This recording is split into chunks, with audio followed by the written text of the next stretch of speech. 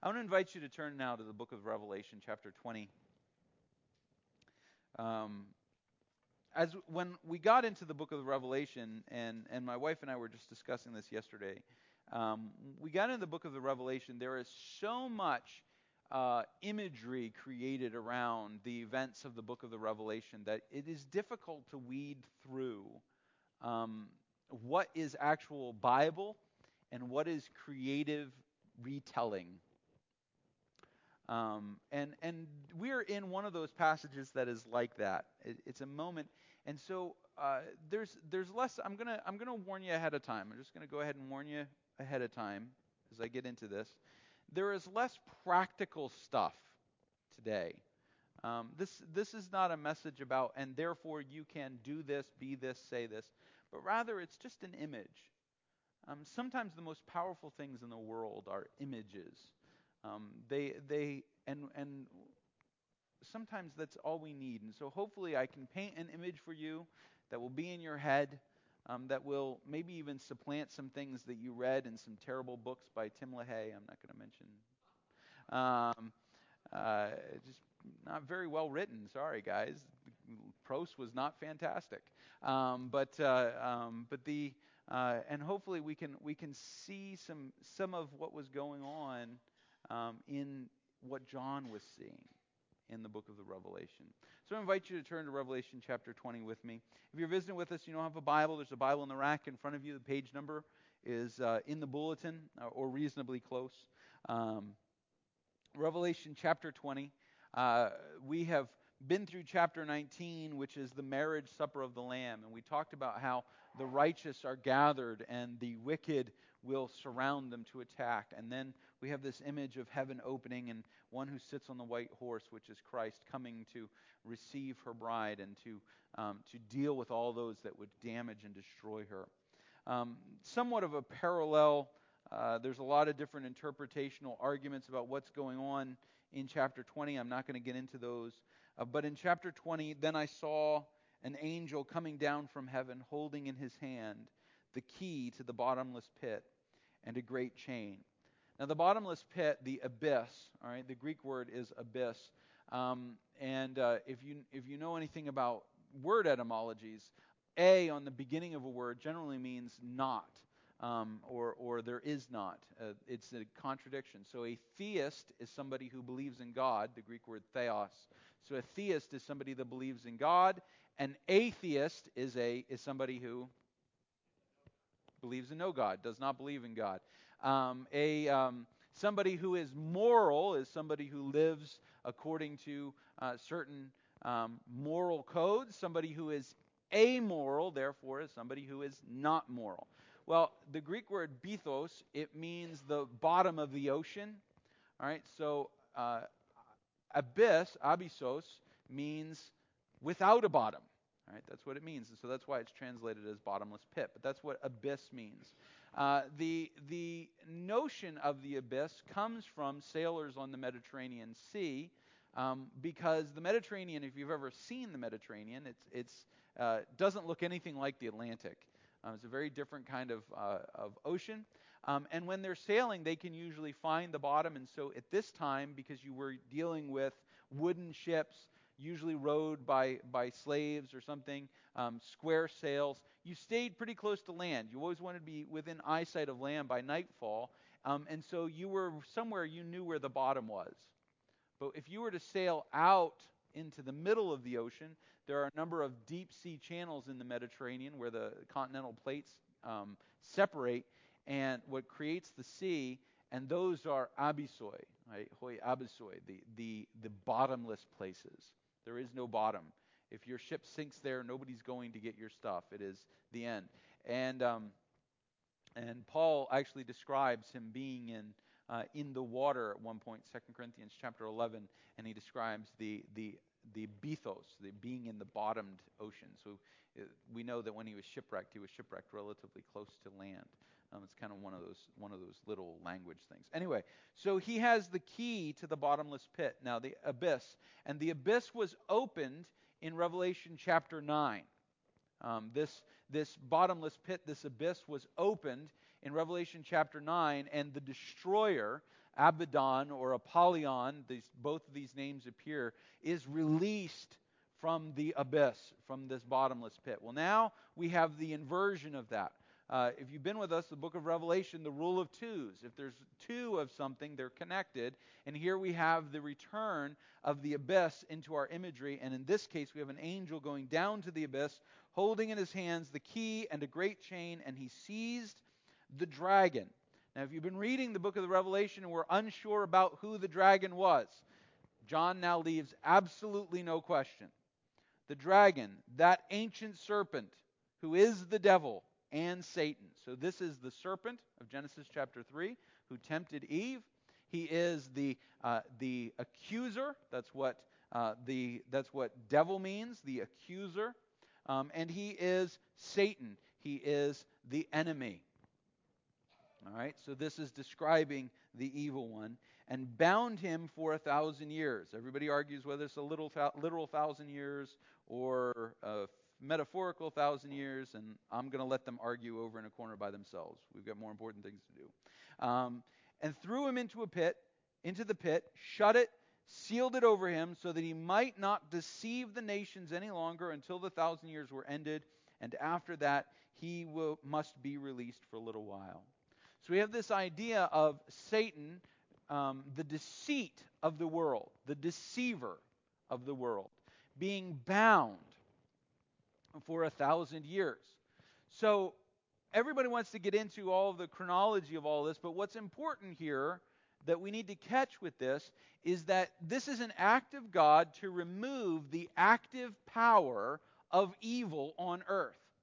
The great deceiver, the deception of mankind. So, in other words, it is the removal of the ability to blame someone else. If you remember in the book of Genesis in chapter 3, when man sins and God comes and starts talking to him, he says to man, he says, what did you do? And he says, the woman made me do it. And then he says to the woman, what did you do? And she said, the serpent made me do it. And the serpent went, it was me. Well, man's tendency in our wickedness and our evil is to blame somebody else, to blame something else. Well, yeah, I know he did something wrong, but there's a reason that he did it. And if you just understood the reason, you know what? Sometimes evil is just evil. There's no explaining it. It's evil. And sometimes maliciousness is just maliciousness. It's just humanity. It's just who we are, right? I grew up in a house with two sisters. I love my sisters, but there were moments when if there was a way to blame me for something they had done, they were going to find a way because they knew that I was, just going to take it. I was infamous for just taking it. I was not a tattletale. My dad told me not to be a tattletale. I took it literally. Did your sister do this? I'm going to punish you if you don't tell me. Kind of a conflict of interest, right? Tell your kid not to be a tattler and then ask him if your sister did something. I figured I was tougher than them. I could take the paddles, and that's what I did. Except for my little sister. I tended to let her just take it. She deserved it.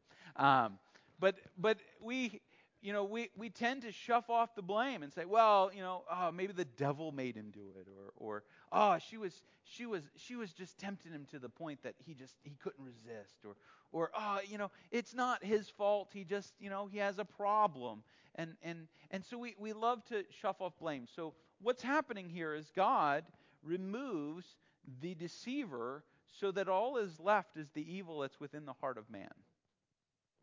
Right? So there's not an active accuser, Satan, right? Verse 4, then I saw thrones, and seated on them were those to whom authority to judge was committed. And I saw, and this is actually not judgment as in right or wrong, but judgment as an evaluation, like an Olympic judging kind of thing. I saw the souls of those who had been beheaded for the testimony of Jesus and for the word of God, and those who had not worshipped the beast or its image and had not received its mark on their foreheads or their hands. And they came to life and reigned with Christ for 1,000 years.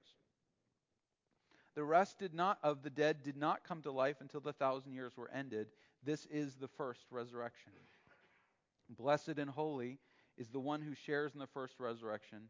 Over such the second death has no power, but they will be priests of God and of Christ, and they will reign with him for 1,000 years. Now this verse depicts the church. As we've talked about, as we've gone through this looking at what's happening in the Revelation, we've seen that it is both, the Revelation depicts both what was and what is and what shall be. What is happening now has happened before, and it will happen again until. So we're now at the until the end of things. And in this moment, all of the righteous, the church, are resurrected, and they are judged, not whether they are righteous or unrighteous, because they are all righteous, but they are judged, they're welcomed into the celebration, you might say. That's the best way to put this kind of a definition. And what's happening then is, therefore, they are all gathering. And the depiction of their gathering is actually depicted next, all right? But they are the first that are resurrected. All the righteous are resurrected here, all right? You'll see no reference to the unrighteous. This is all the believers, the faithful who are resurrected here. The rest will wait, okay? So the rest wait. That's what he says, all right? And they serve for 1,000 years.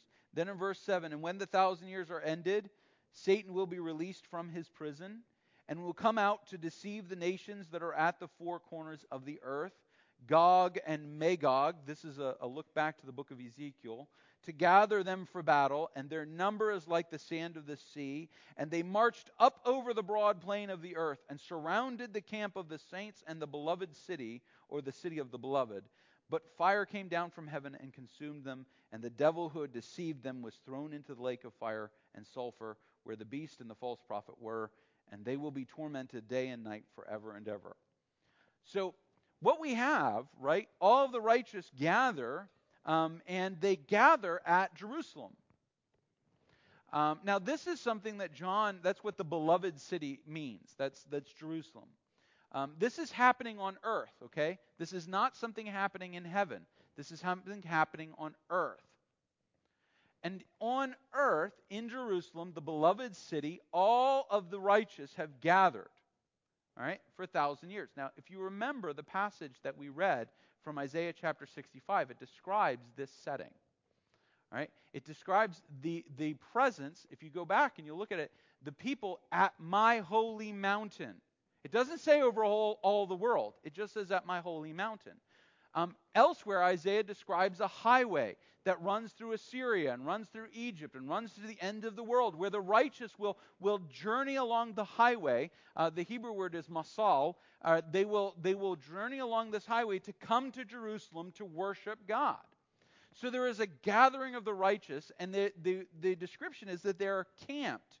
If you read the statement in verse 9, they surrounded, this is talking about the unrighteous, surrounded the camp of the saints and the beloved city.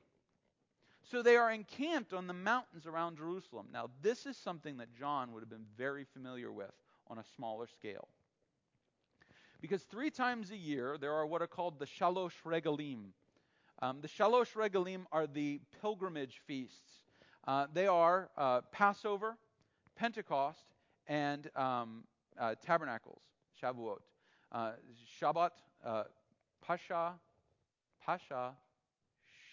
Shavuot, and a third one that starts with S that I can't remember because my brain is fried. And you don't care anyway.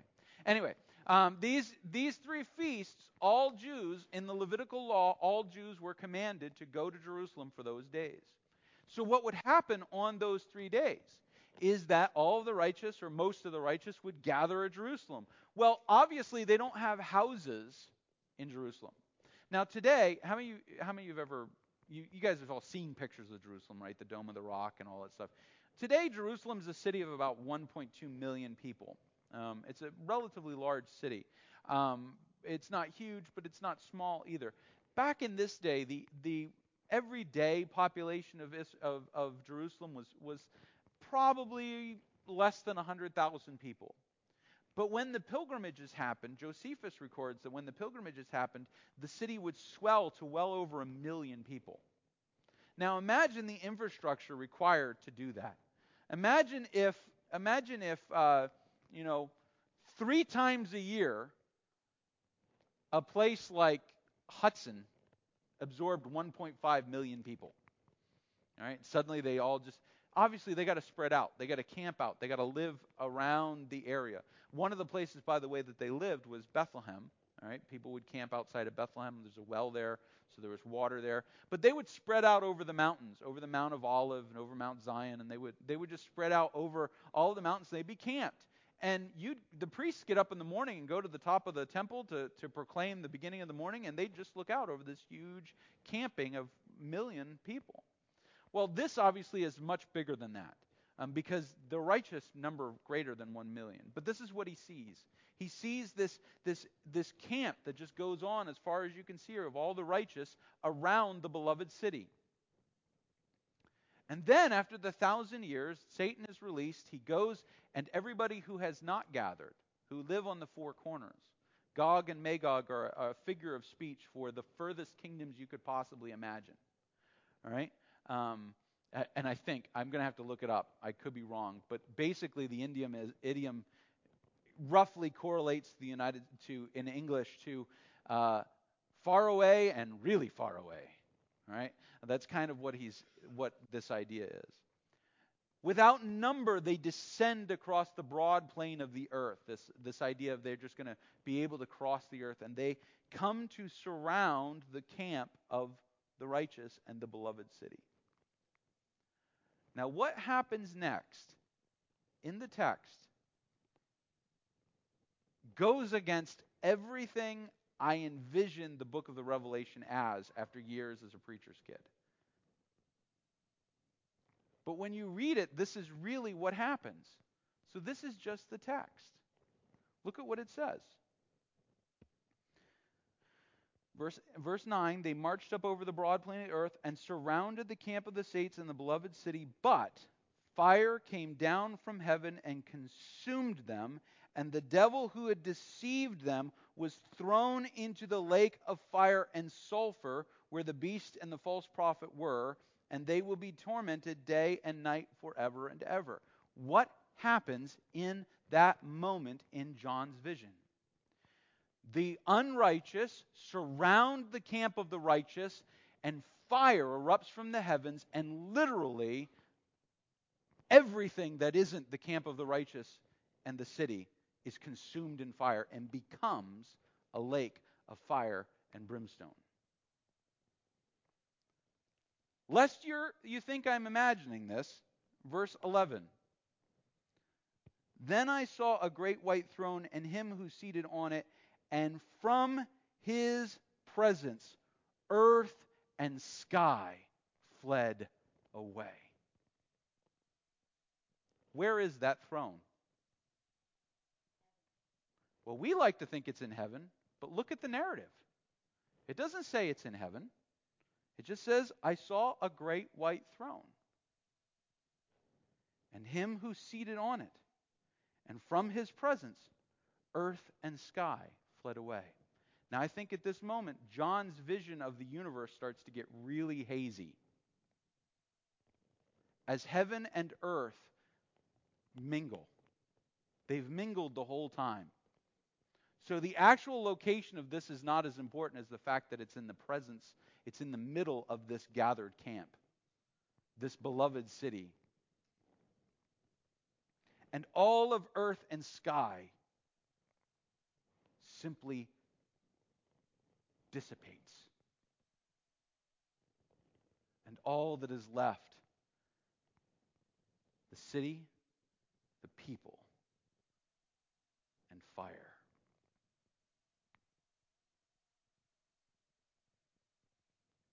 All that is left is God in his temple and his people, and all else is destroyed. I saw the dead, great and small, standing before the throne. Books were opened, and another book was opened, which is the book of life. And the dead were judged by what was written in the books according to what they had done. The sea gave up the dead who were in it, and death and Hades gave up the dead who were in them, and they were judged, each one according to what he had done. And death and Hades were thrown into the lake of fire. And this is the second death, the lake of fire. And if anyone's name was not found written in the book, he was cast or thrown into the lake of fire. All is destroyed. The way that I learned this as a kid was this idea of there's this throne somewhere, and God is this faceless cartoon character sitting on the throne, and everybody's lined up. Millions and millions of people, or billions and billions of people are lined up, and they're watching TV versions of their lives, and there's somebody over there with a book checking their names to see if they're on the list. But here's the thing. The righteous have already been judged. There's no deciding who's on the list or who isn't on it. There's nobody left to check to see if they're on the list. This is the resurrection of the unrighteous. The book of life is already full. It's already completed. Those who are in the book of the life have already been resurrected and have already been with the Lord. And those who are not, they're cast out.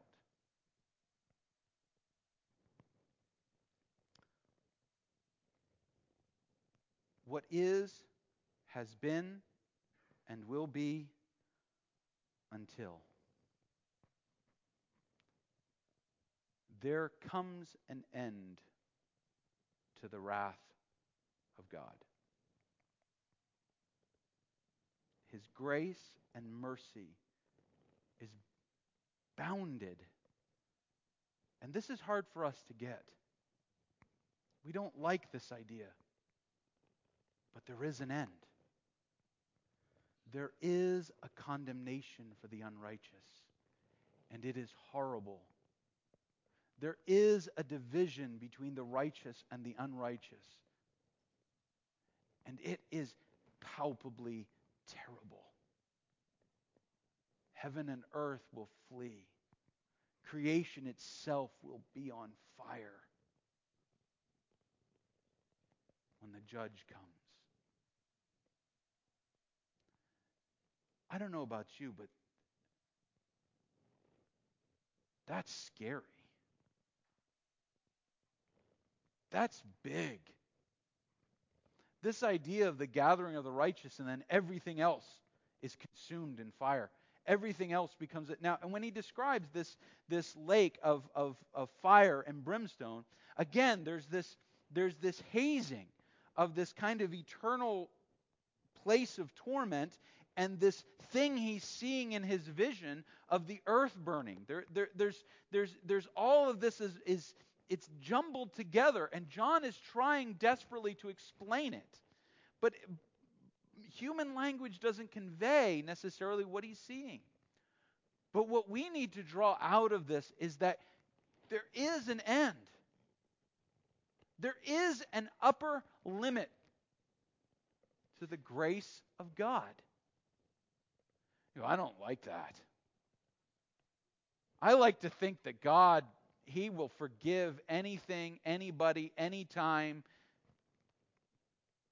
But this is how the book ends, with the judgment of the unrighteous. And this has been a part of the Christian creed since the beginning. The Apostle Paul, one of the earliest letters he writes are his letters to the Thessalonians. They're written in 45 AD, only 15 years or so after Christ has died, and he's already talking about this. He's already talking about the judgment. We don't like it. I don't like it. We don't want to talk about it. It's scary. It's nasty. I don't like to think about this. But understand what it really is. Understand what this judgment really is. With the deceiver gone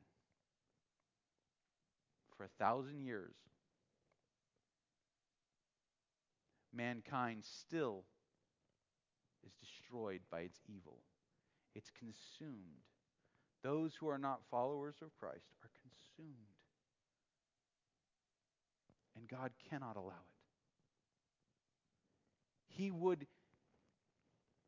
He literally has, in the book of the Revelation, moved heaven and earth for man to come to him. But there is an end. Just as there was a beginning in Genesis chapter 1, there will be an end.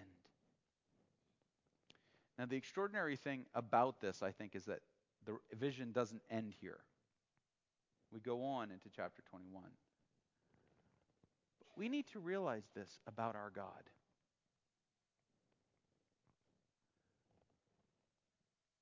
He is forgiving, but that does not mean justice goes unnoticed, uncounted, unregistered. He is compassionate and graceful, but he is still judge, and he is still king. And when all who come will come, have come, there is an end. This story does not go on forever. This world will burn.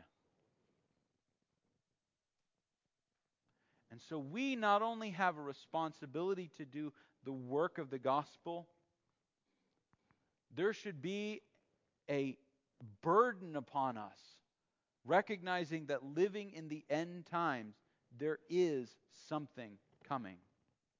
And it is terrible and it is horrible. Now, people can argue about how the mechanics of it all works, and I don't really am not interested in that. But what John saw was a motivating vision for the church to rise to its job and its task. Because in the end, all that will stand, of all that has been created and all that has been, the only thing that will stand, the only people that will stand, are those who are in Christ. You see, that's so divisive, that's so exclusionary, that's so intolerant.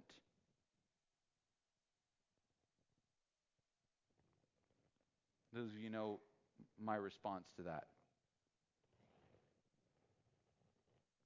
This is what the scriptures say. And I have to submit what I would want to what they say. Theologians have tried for centuries to explain away this imagery.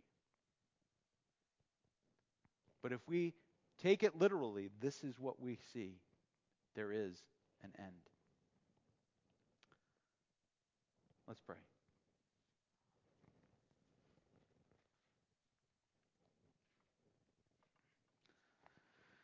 Father, you have called us to be your church, and that is an enormous responsibility. We like all the good parts about it, the easy parts of it. We like the parts where we sing and we fellowship. It's not so easy to like the parts that don't fit with our culture and our thinking, our own standards of belief. And maybe John had the same problem and you had to shock him. But I know I struggle with it. I know I don't like this part. Lord, help us to accept your word as it is, to be your people in your place, no matter how hard it is. In Jesus' name.